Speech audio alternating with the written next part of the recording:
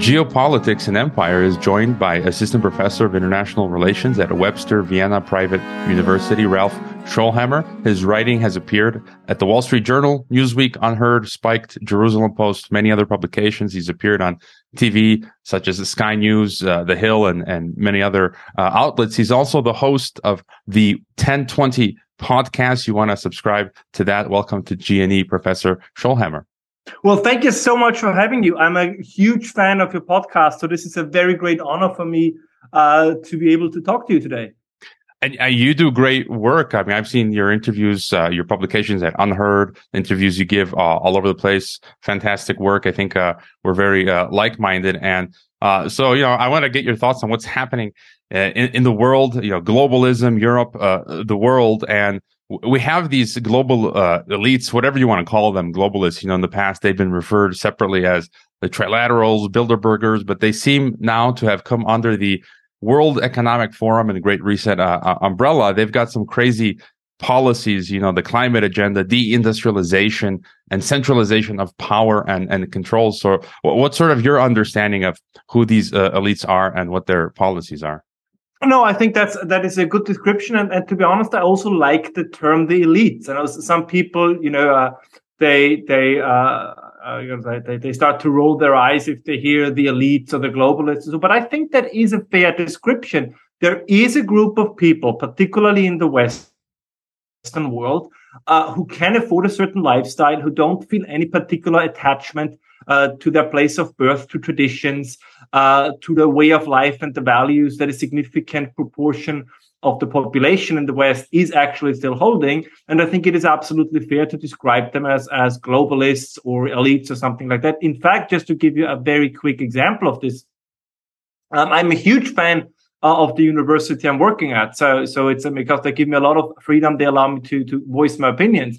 But even there, if I look at the curriculum, like we have a set of mandatory courses for all students, and that set of courses is called, like, officially, in the catalog, the Global Citizenship Program. So we have it even in the curriculum, right? This idea there is something like a global citizen, that the cosmopolitan who thinks and lives beyond borders and beyond the supposedly outdated modes of thinking of the past. So that's a little bit part of the cultural milieu in which a lot of the leading figures today, both in the media and politics, and of course academia as well, are marinated. And I think this is exactly what we see also unfolding in the current world, because many of their views, I would argue, are now colliding with reality. And I think we have to look at two things, right? One is, what are these policies? And I think we're going to look at that in greater detail in just a second.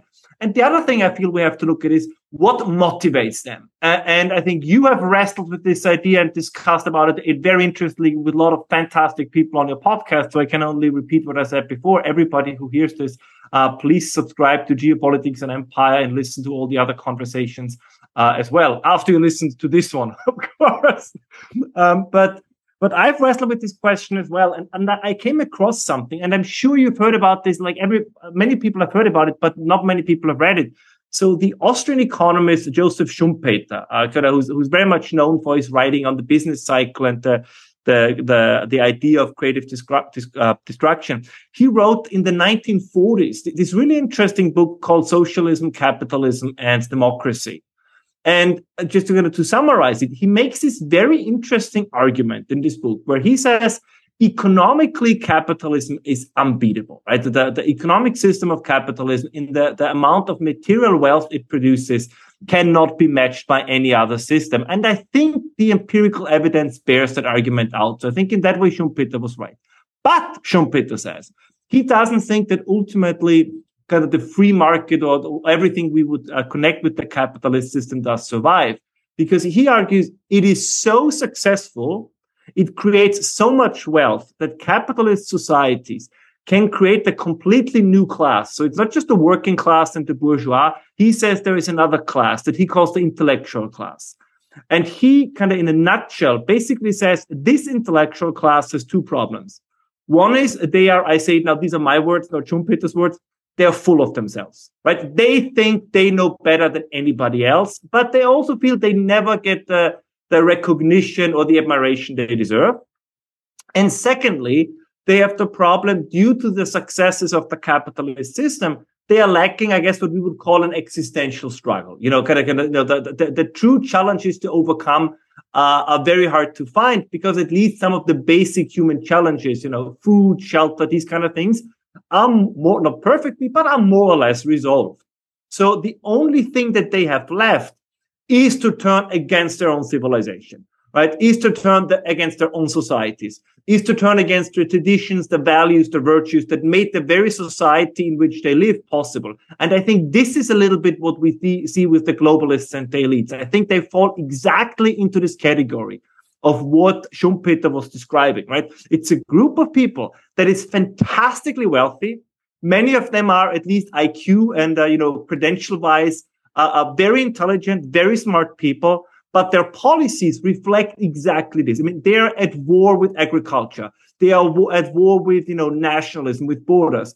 They are at war with, certain traditional way of life. They're at war with the family. So, and these for me are all bits and pieces of this kind of finding an existential struggle via struggling against your own, your own roots, if you want. I know this might sound a little bit exaggerated, but I think it's important to look at this way, because what we then see then is that many fronts in the so-called culture wars, right? Whether it's the economic areas, but also it's the gender areas, if it's a question of migration, I think they are part of a bigger picture, because all what you correctly described, all these elitists take the same positions on all these issues, and they see it as part of that, right? For example, after the recent elections in Kenya, when Christiane Amanpour then interviews the newly elected, I think, leader of the Victorious Party in Kenya, and the first question she asks is about LGBTQ rights in Kenya. That tells you something, regardless of how we stand, what our position on that particular issue is. But it tells you the priorities they have. Or to give you another example, I assume many of your listeners probably don't know this, but there were local elections in a German state, in Lower Saxony. And one of the parties, to the great surprise, who actually won about 4 to 5% was the Green Party. Now, they did two things after this election, which I find so interesting. They polled voters, and the first thing they looked at, what did they mostly care about? And the main motivation, as you can probably guess, for the Green voters was climate change. What else, right? Not energy security, no, it was climate change. But then they did something else. They looked at the income level of voters. And lo and behold, the group, the party that had the highest share of high income voters was the Green Party. So all these things fit perfectly with what you so accurately described as, elites, and this idea that you have very rich people, who kind of have this agenda, primarily, I would argue, for their own, let's say, emotional satisfaction, or what Rob Henderson, a sociologist in the United States, he wrote an entire article, and I think he's currently working on a book with the same title, has called luxury beliefs, right? So in the past, the elites showed their being better by, having a Rolex or driving a Porsche or having a private plane. But now it's also that the virtue signal, certain beliefs. Look, we want to defund the police. We don't believe in gender, all these kind of things. And I think these are all elements of kind of what characterizes those who are part of that elite, because there are rich people who don't see it like that. So being rich alone doesn't make you elite, just as being poor doesn't immediately make you working class.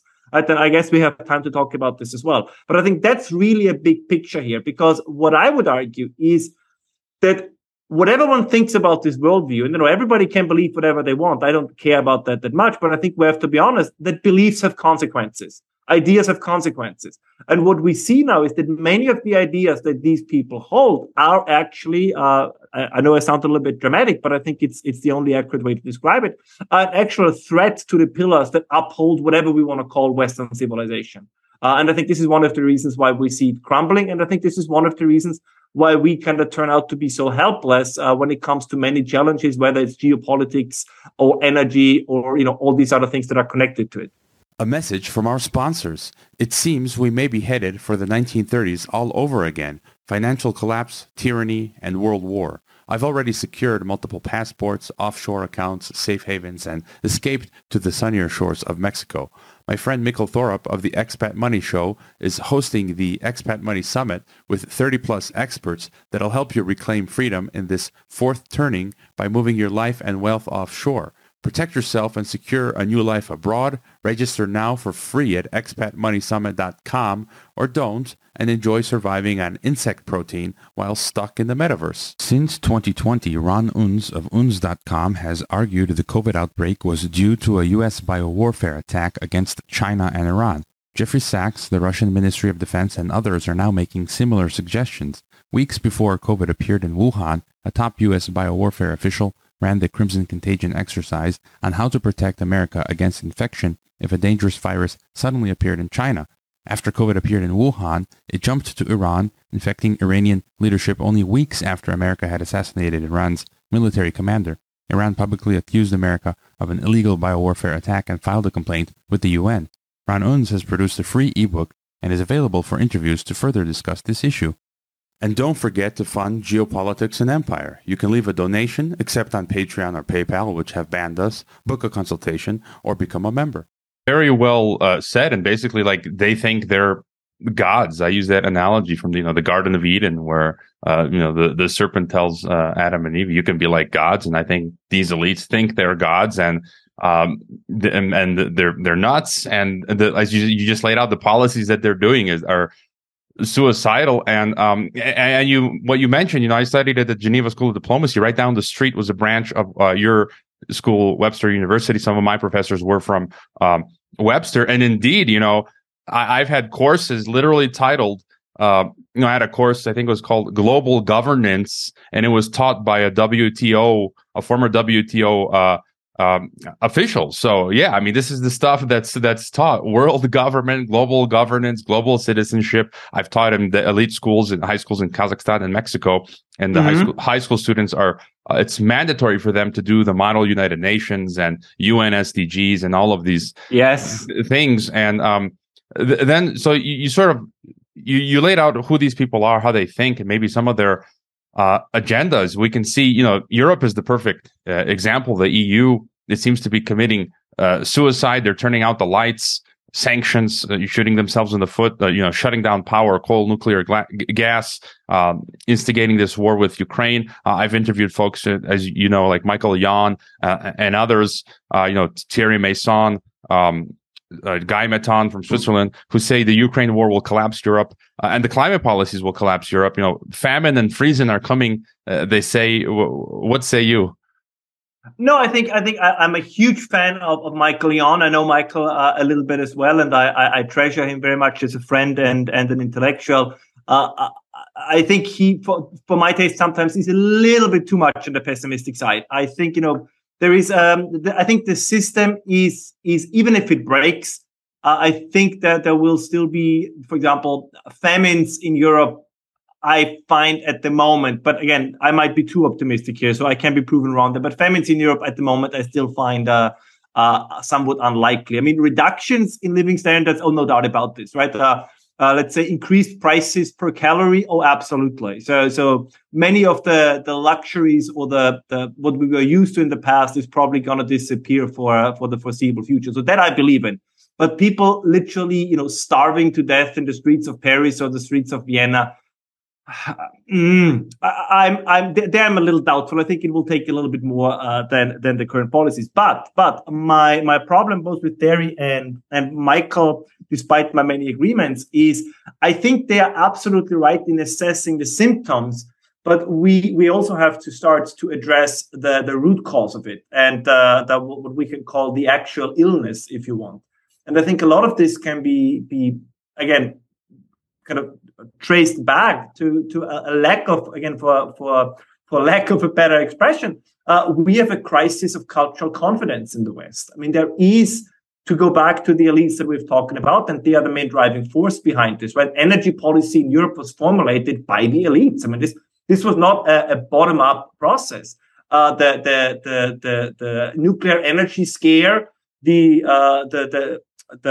renewable energy myth that you can power an entire industrialized nation with wind and solar alone. that did not come from a grassroots movement. I mean, this was largely driven from the top down. I mean, even nowadays, if you look at the biographies of whether it's Fridays for Future or Extinction Rebellion or whatever you want to call them, if you look at these movements, they come from the very well-to-do middle upper class. These are not working class movements.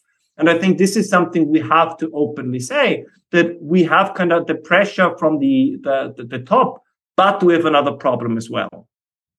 The top is very active, but as you described, which I agree, the elites are very active in this regard. So they set course to drive the car against the wall and over a cliff, basically simultaneously.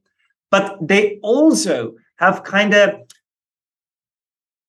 tranquilized, for lack of a better term, the working class, the lower class. So this is a little bit the problem, that the assessment that somebody else who I'm absolutely an admirer of is Batya Ungar-Sargon, right? She's the deputy opinion editor at Newsweek. And she really came out, I think, one of the most important voices of the working class in the United States. But the problem is that the working class has also gotten complacent, right? That they a mixture of entertainment and government checks kind of allowed them a little bit to make it comfortable for themselves in somewhat of a forgive me if I use that expression, for somewhat of a meaningless life. It's a little bit of what Alexis de Tocqueville actually described quite nicely. I mean, for those of your listeners and viewers who read de Tocqueville and His Democracy in America, I mean, de Tocqueville describes it almost to the point when he says, what would tyranny in a democracy look like? And this is what he says, right? He says, well, the state is going to enervate. It's not going to be tyrannical in the traditional sense. It's gonna, kind of put you in a state of almost sleep. You want to do something, it gets in your way. But it's also going to, it's going to be a tutelage by the states that gives you just enough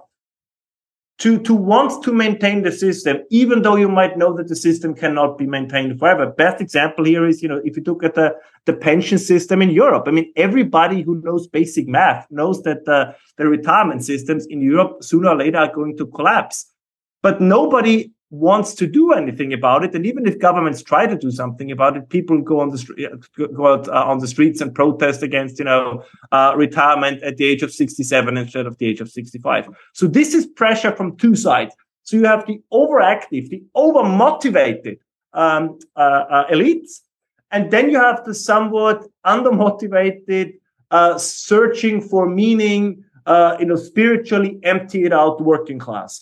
And I think people like you and I, we are fighting on both fronts here. We have, on the one hand, to point out what's wrong on the top, but at the same time, we also have to try to breathe fresh air in those who are most affected by these policies and who are at the moment are very hard to rise. And it's a little bit, if you think about, it's like an H.G. Wells time machine, right? Where you have the Eloi and the Morlocks, right?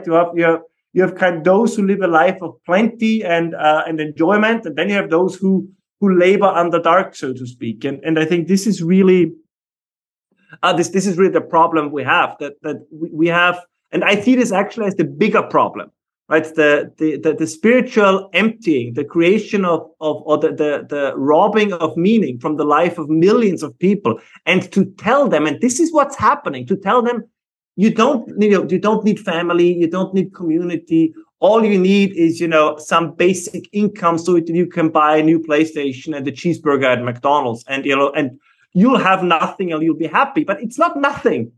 It's just enough to keep you quiet. I have to admit, I'm sorry that I'm done with my monologue. I'm almost relieved to a certain extent, and I neither want you nor the listeners to get me wrong. But one thing that happened with COVID. And something you also have talked about with, for example, the Dutch farmers, the farmers in New Zealand. If the elites, if they push too far, you might see signs of life again among those who were complacent in the past, whether it's Dutch farmers, right? Whether it's, the French working class, whether it happens in Italy. So maybe this is the same with COVID. I think COVID showed the people a little bit that even the most supposed benevolent government can turn tyrannical on the, on the turn of a dime. I mean, take, whether it was Australia, New Zealand, countries that 3 years ago we would have called the most liberal, the most tolerant on the planet, kind of switched to tyrannical mode very, very quickly. So maybe and particularly if this fall they want to return to these COVID policies. So maybe they pushed it too far, so that there is a movement saying, you know what, there is more to life than welfare and the government check.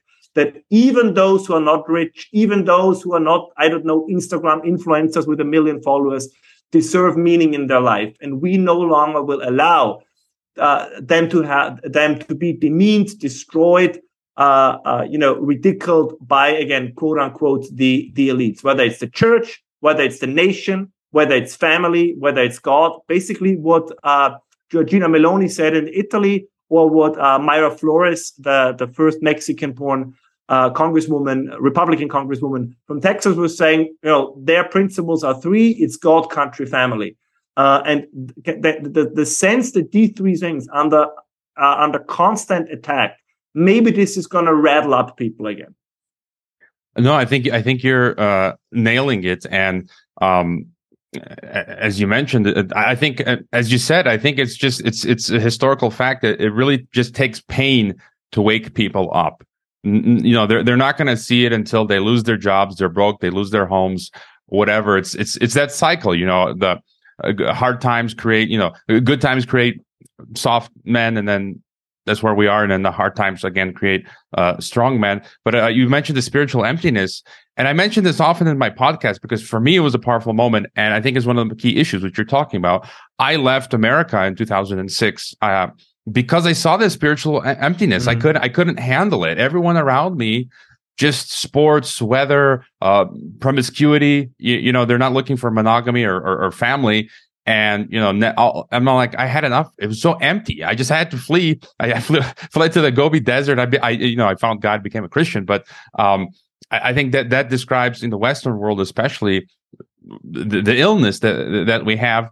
And what do we do in terms of waking people up, or just in general?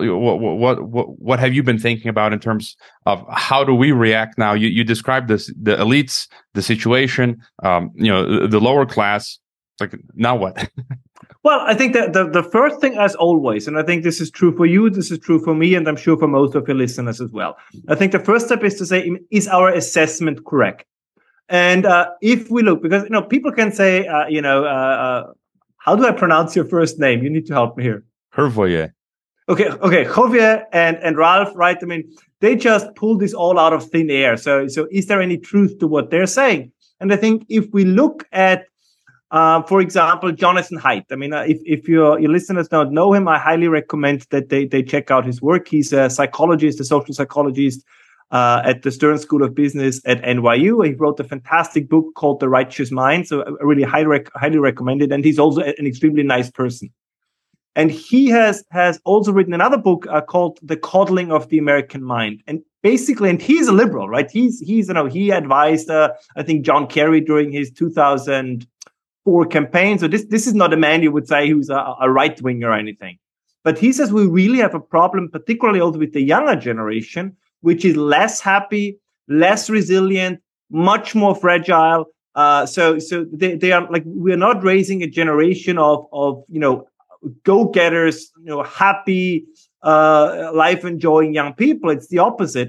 Joseph Henrichs, I think he's a Harvard psychologist. He wrote another great book about what he calls weird people, and weird stands for Western, educated, industrialized, rich, and democratic. And he comes to a similar assessment, right? But he says that there's something going on there. And the recent study did it recently, said the same. We are less happy than we were 30, 40, 50, 60 years ago. I mean, you described just a second ago how you found to God, how you found religion. I mean, I have a very good sense that probably since that moment, you have been a much happier person than you have been before.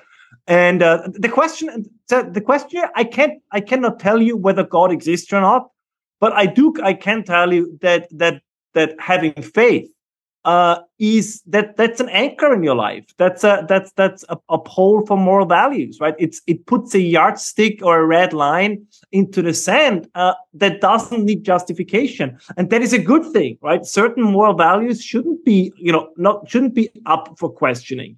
There are things, as I guess my grandmother would say, right? When you say, why is it like that? And the answer is because that's just how it is. What you said, to give you one example, this is something they use in these psychological studies. If we reduce society, what is currently happening, to liberal individual autonomy, and the only value that matters is consent, right? The only thing that matters is whether, it's good for me, but it doesn't matter for the rest of society. I mean, I'd be completely honest with you. Okay, then let's abolish laws against incest, right? Let's abolish laws against, pedophilia, against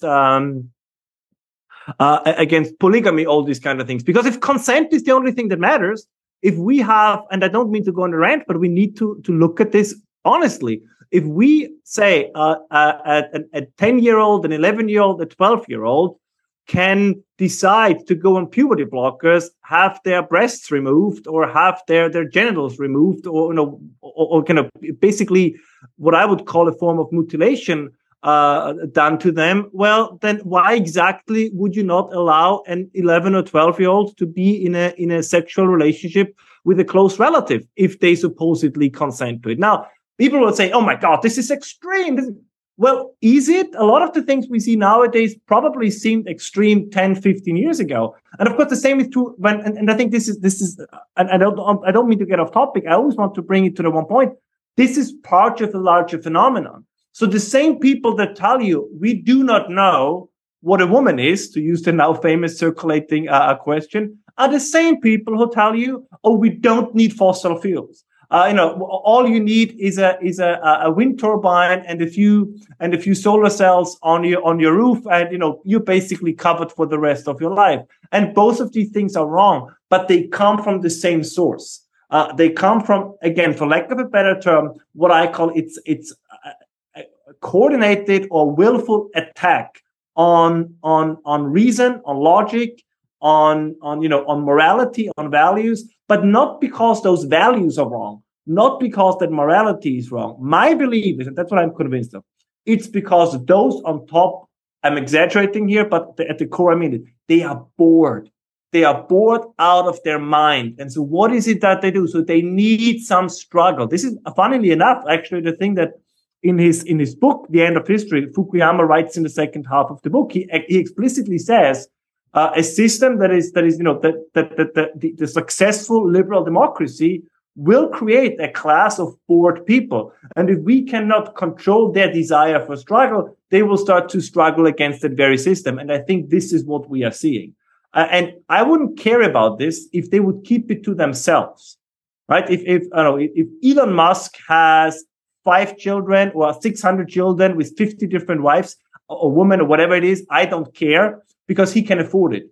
But if these things bled through to the lower socioeconomic classes, they might then attempt to live that lifestyle, but they cannot afford it. They don't have the resources to do it. And then what you get, I think, is psychological problems, degraded communities, weakening bonds of between individuals, or as to put a more academic term on it, you lose social capital. You lose trust within society, and everything gets more difficult. And this is what we see now. If people only identify with themselves, if there is no longer a sense of community, a shared identity, then life becomes, it grinds to a halt, if you want. And then the solution for many on the liberal, but increasingly also for some on the right, is to say, oh, the state is going to jump in. The state can do it. The state cannot replace the bonds of community or the voluntary bonds of community. And we mocked this for years. We mocked the church. We mocked the bowling leagues. We mocked basically everything that gave meaning to the life of the working and the lower classes. And now these things are disappearing. And the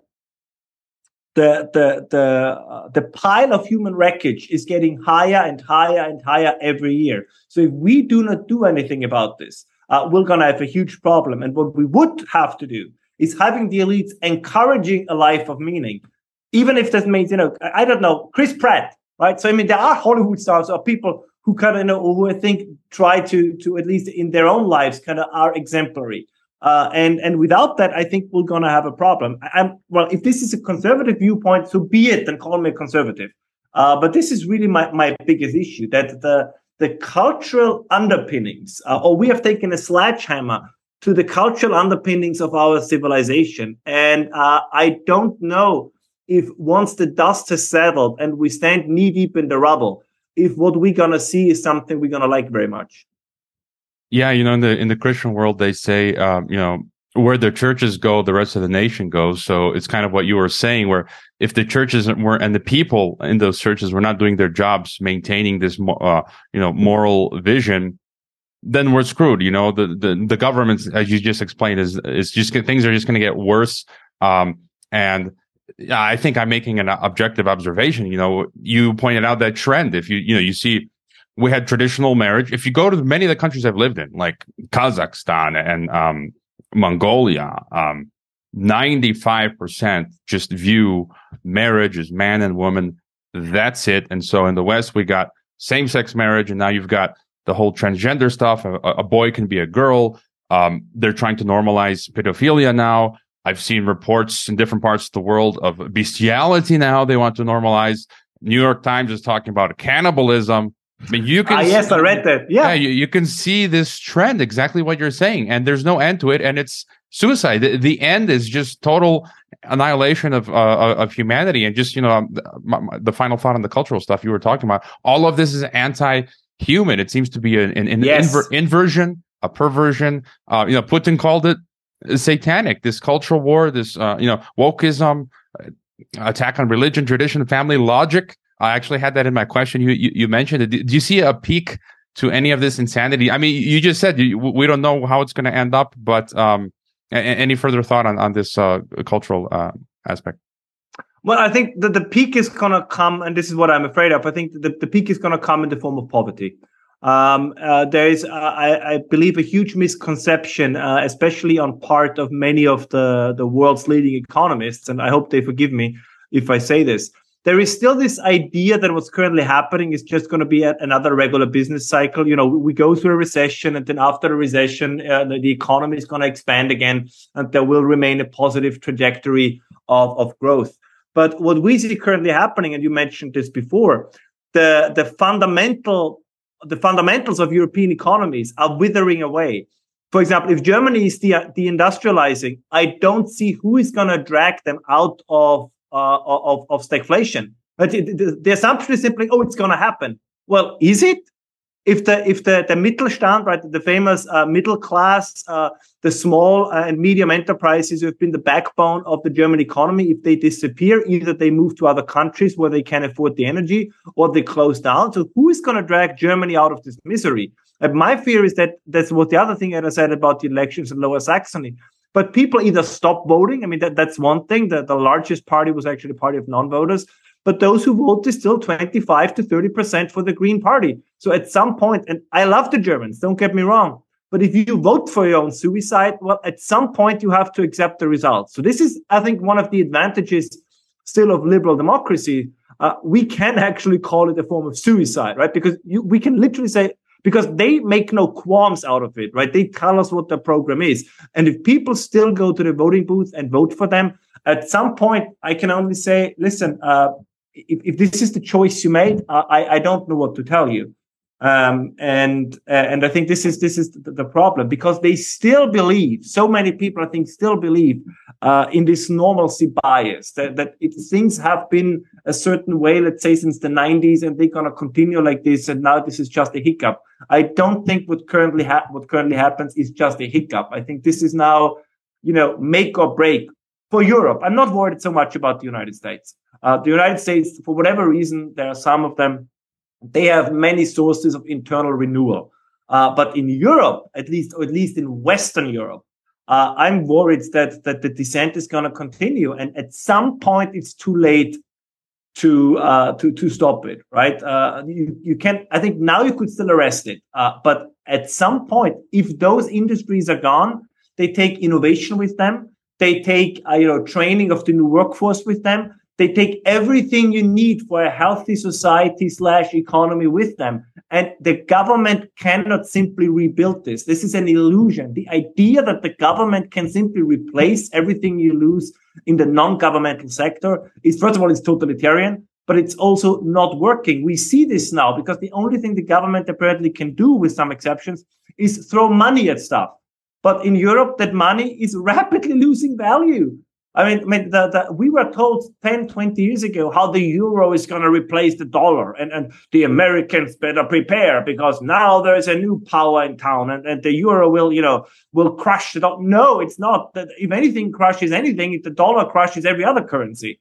And this is my fear. Again, it's not too late, but every time we get election results, my sense is, the problem is that as we back to what we said before, those who probably share our thinking have simply turned their back on the political system, and those on the other side are increasingly controlling the political system because they participate in it.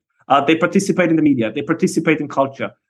People who think like you and I, but both of us are probably too young, so it is also true for a generation before us.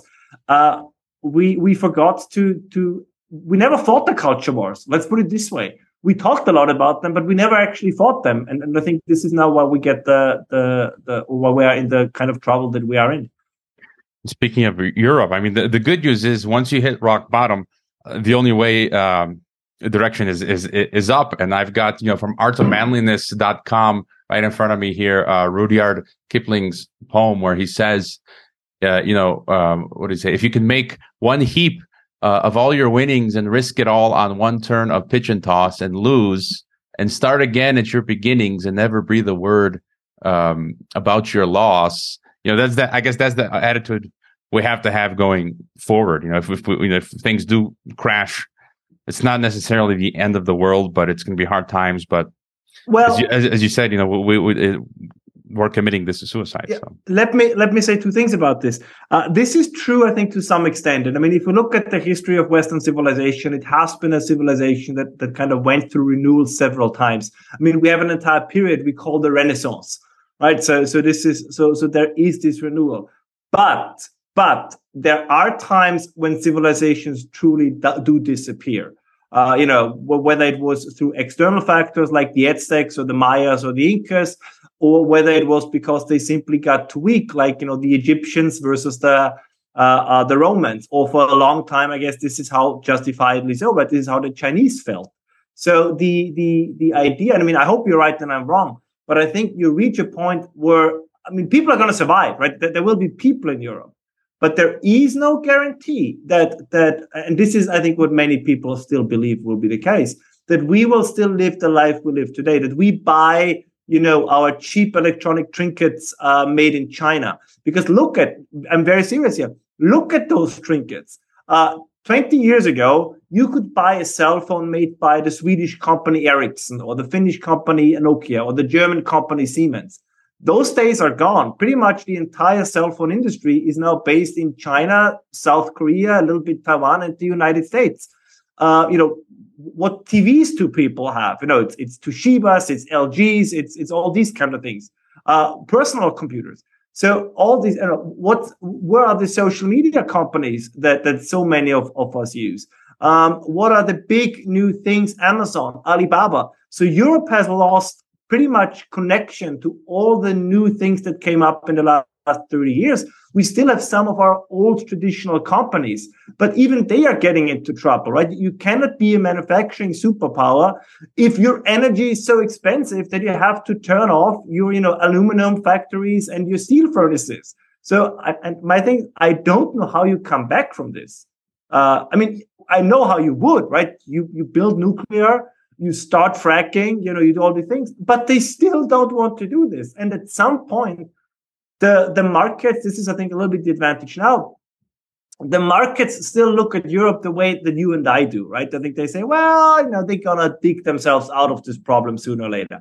But at one point, they're going to look at this and say, what underlying fundamentals are there to believe that Europe will start to grow again? And somebody will be the first. Will it be a huge hedge fund? Will it be a huge institutional investor? Somebody will pull the plug and say, we go out of Europe because we don't think that so we no longer, let's say, go long on Europe. We think that they don't have the necessary conditions for sustainable future growth, and then others will follow along.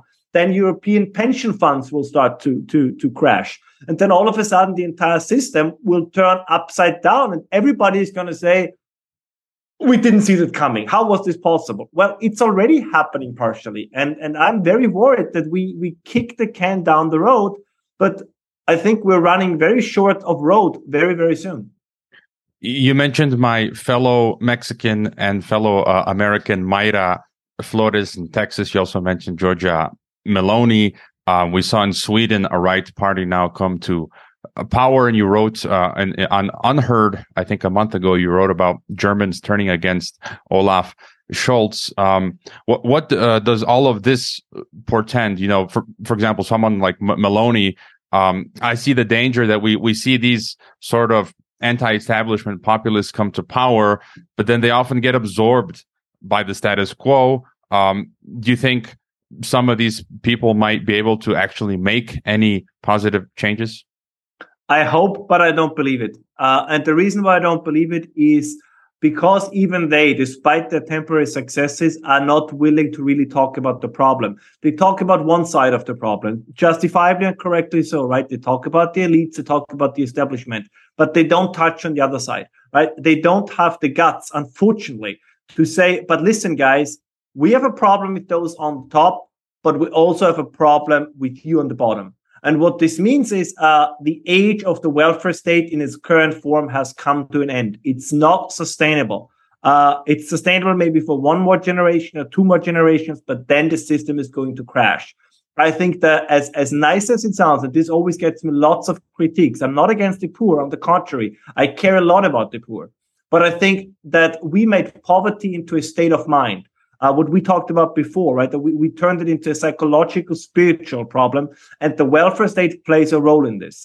We need to reform the welfare state in such a way that it supports people, but not just financially, but that it supports people in finding meaning and purpose in life. There should be no option for anyone to simply choose not to work. A life without work is a life without meaning. Unless, again, if you have sicknesses, if you are taking care of children. So, but those are all meaningful things. If you are, I don't know, if you have a serious illness, that is enough meaning in your life because you're probably going to struggle against that illness for the rest of your life. And of course, I want the government to help. I want the government to help children, right? Children who, let's say, are sick. I think there should be no limit financially to help, children who suffer from whether it's cancer or something else. But I also believe that adults should take care, for example, of their own health insurance. The only thing the government should do is say, listen, buddy, you have now reached an age where it might be smart to get insurance. Self-reliance, responsibility are virtues that are necessary. And I think neither Meloni nor other right-wingers have the balls. I mean, that might be the wrong term, but have the courage to say that, because even Meloni got into office and was immediately talking about how they're going to expand the welfare state and how they're going to expand social services. If you do this in 3 or 4 generations, there will be no Italians left. And any policy, you cannot describe a policy as nationalist or God, country, family based if its consequences are less of your people. Let's put it this way, right? So and they need to see this as well. It's not enough to be against migration. It's important. It's not enough to criticize, the global elites. It's important. It's not enough. There is a problem in the working class, in the lower classes, in the middle class as well. Not addressing that elephant in the room will make all these victories meaningless. So my proposal, and I'm actually playing with this idea, to found a party and call it the one-time party. What the program basically is saying, vote us into office. We make all the necessary reforms. You're going to hate us after 5 years and vote us out. But once we have put all these things in place, hopefully enough of them will remain to kind of keep the thing going. But that's the problem. Nobody wants to touch on the uncomfortable things because they're afraid of losing elections. However, last point on this, I think people intuitively understand it. I think people know that it can't go on like this. But as long as somebody tells them, no, don't worry, it's not a problem, we got it figured out, they say, well, if they say so, don't they know better? I think they would go for a candidate who says, this is not working, like there will be pain, but that pain, of course, also important, that pain must be distributed, right? It cannot be that only then again, those who don't have much are bearing the brunt of the negative consequences. But something is going to give at some point. And I think we're still terrified of saying that. And the European model of, staying in education until you're 30, then work until you are 65, and then be in retirement until 85. So that's basically 50 years out of 85 years where you're not in, let's say, a productive stage of your life, and where you are a drag on let's say, on public funds. That is not sustainable. We can quibble about the details, but overall, the current European model is not sustainable, and nobody, even those right wingers, I think, dares to address this. Yeah, all good points. I forgot to mention when you were talking earlier about the collapse of civilization and empire. I saw you did a podcast with a high level guest on the collapse of the Roman Empire, yes. And I'm going to go back and watch that and probably get that book. Again, I think your podcast is underrated, and people should check that out as well. And just a thought on the EU. Myself, as a Croatian citizen, an unwitting EU citizen, to be frank, I'm just not a fan of the EU. I hope it collapses. What's your feel about Brussels? I think it might drag on for a while, but I think that collapse is going to come sooner or later for two reasons. One is that they have been taken over. You see it in pretty much every speech by Ursula von der Leyen. I think they have been almost entirely taken over by the green boondoggle and this again, completely insane ideas in the field of energy.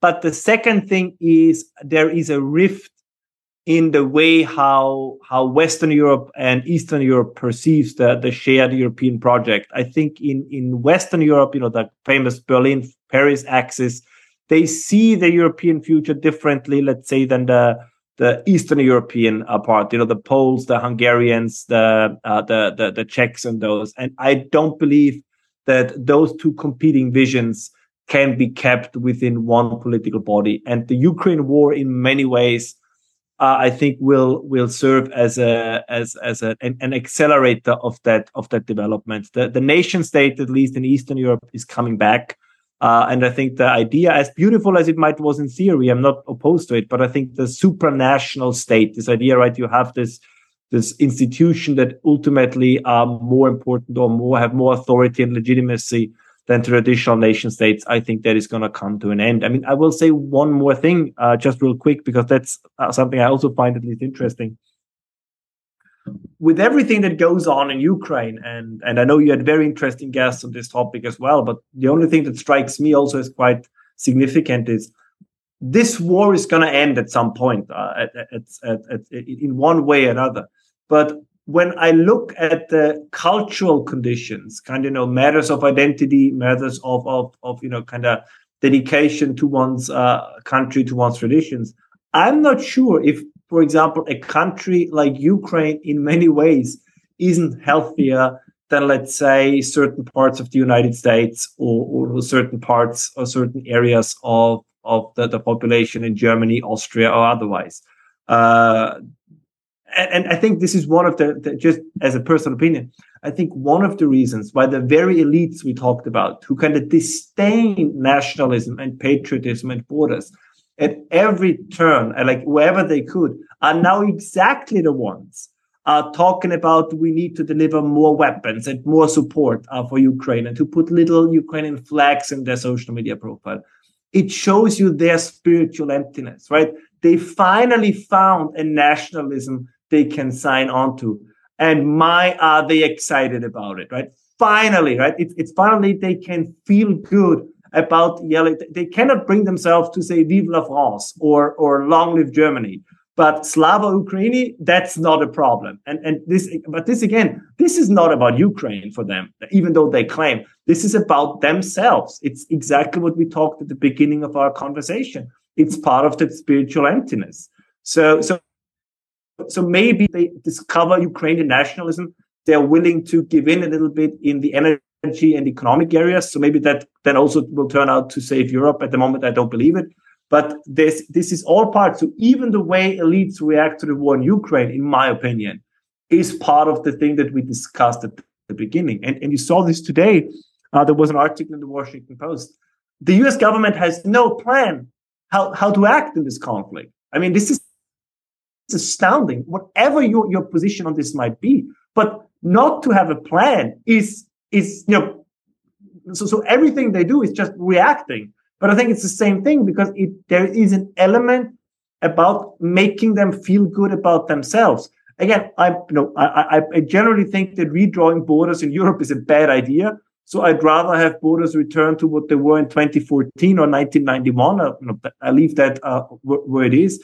But it's very odd that this is not driven by a plan, by a strategy, by here is what we want you to accomplish, but simply by we feel the moral obligation. And the thing about international politics is I consider myself in many ways a moral person, as I'm sure you do as well. But you cannot base politics and state relations solely on morality, right? There are national interests. And if you can not even formulate them, you just prolong a catastrophe and potentially make it worse. And we do see this a little bit in Ukraine again. I mean, I don't think it's entirely unrealistic to say I'm more optimistic about it not happening.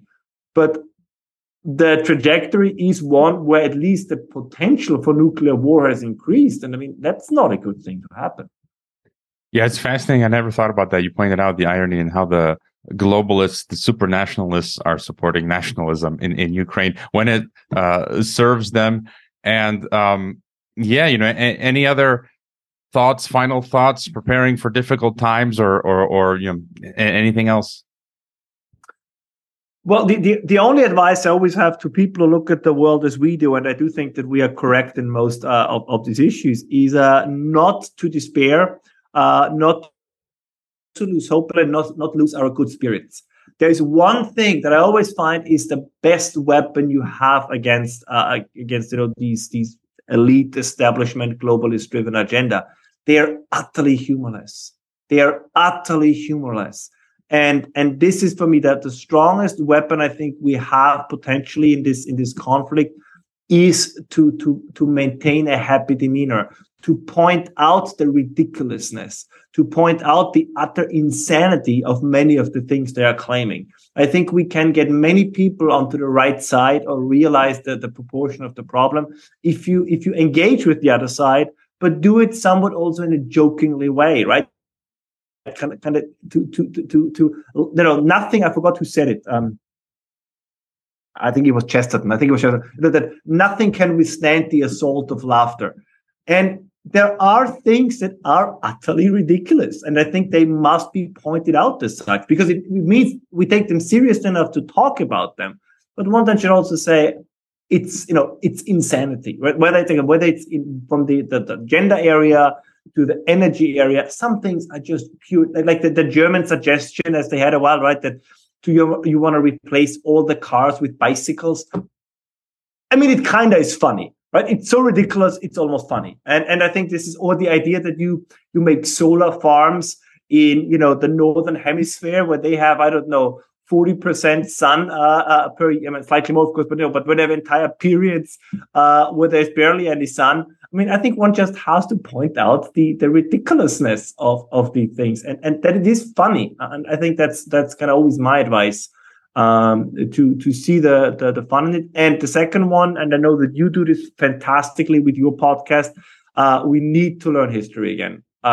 We have become historical illiterates, and I think a consequence of this is an incredible arrogance of the present. Particularly, I have to admit, sometimes among the younger generation, right? There is this idea that they know best, and therefore they don't even have to engage with ideas of the past. I think is very dangerous, because if we take a look at history, many of the problems, many of the ideas, both the good ones and the insane ones, they have been there before. Just this one quick example. If you look at the French intellectuals before the French Revolution, so from polygamy to, gender confusion, these kind of things, it's all been there because they were in the same position. They were people very smart, very rich, very well off, beyond any existential struggle. So they had some good ideas as well, don't get me wrong, but this is also why they came up with a lot of crazy stuff, because they were in the same position as elites today. And this is what I always say, right? The purpose of let's say, a conservative movement, if you want to call this, is to articulate the things that the common person feels intuitively. And I think most people intuitively feel from all these areas we discussed that they cannot go on like this. And it's the purpose of people like you, like me, and others who are part of this conversation to kind of create this intellectual movement that is not condescending to the common people, but gives them a voice. And I think that's, it's going to be a long struggle. But as I always say, if we lose, we can say, we told you so. And if we win and prevent the apocalypse, we can always tell ourselves, we might not get a lot of gratitude for it, but it's still nice to know that we contributed our part to maintaining one of the historically, I think, greatest civilizations there has ever been.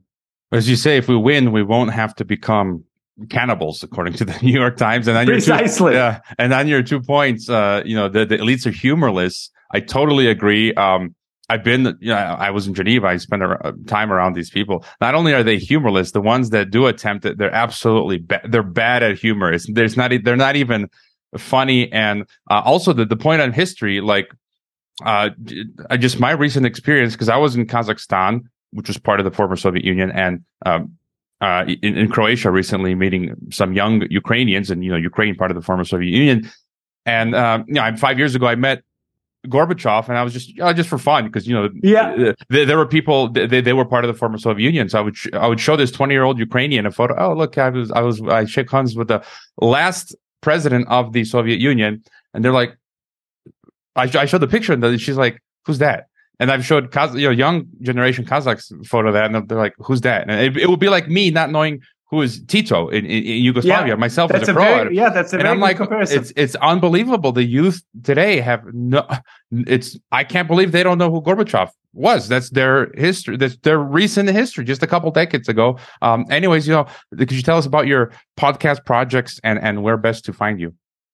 I think the best way to find me is to just Google my name. It takes you usually directly to my homepage, where you can find links to all my writings, to my podcast, and to all the things that I do. It's a very old-fashioned homepage, I have to warn your listeners. I started it, I think, like 12 years ago, and it still has. I mean, everything's on there. So if you like scrolling, and so you'll find everything.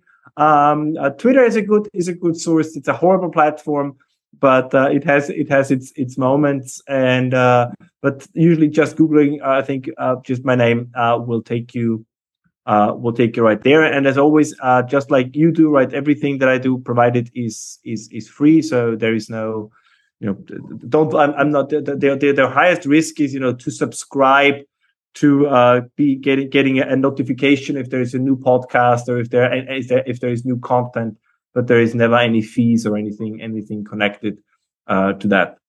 Yeah, I don't charge for the podcast. I put 1 minute and a half ad. So hopefully, I mean, everyone else does it. Joe Rogan, Alex Jones. So it's not too hard to ask for people to sit through a minute ad for free. Agreed. Content that helps me keep doing what I'm doing, and gives me money to buy tacos to survive. Yes.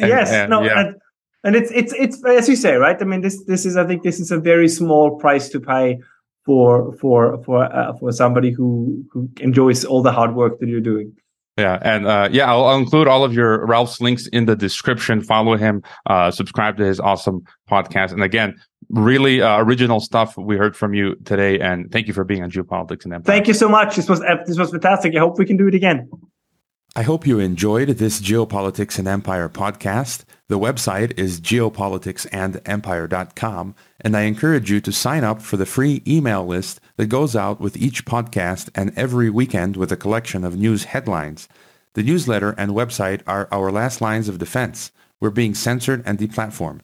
It's nearly impossible to find Geopolitics and Empire on the Google search engine. We've been blacklisted. YouTube frequently takes down our videos with strikes. Facebook restricts our page. Reddit and Twitter take down posts. And after the Associated Press mentioned Geopolitics and Empire in a 2021 article co-written with NATO, our Patreon account was terminated. Vimeo also terminated our Pro account. The best free way to help Geopolitics and Empire is to leave a review on Apple Podcasts or elsewhere and subscribe to all of our media channels. You can find the video broadcast now on 5 platforms: Odyssey, Rockfin, Rumble, BitChute, and Brighteon. You can find the audio broadcast on the podcast ecosystem, SoundCloud, Apple, Spotify, and so on. My current favorite social media channels are Twitter and Telegram, but you can also find us on Gab, MeWe, Minds, Float, VK, Instagram, Facebook, and LinkedIn. Finally, Geopolitics and Empire is in dire need of funding to continue. You can leave a donation, purchase a consultation with the host, or become a member to receive additional benefits. We also produce a weekly broadcast called Dissident Thinker for members and Rockfin subscribers only. We will continue to fight the good fight come hell or high water. Thank you for listening.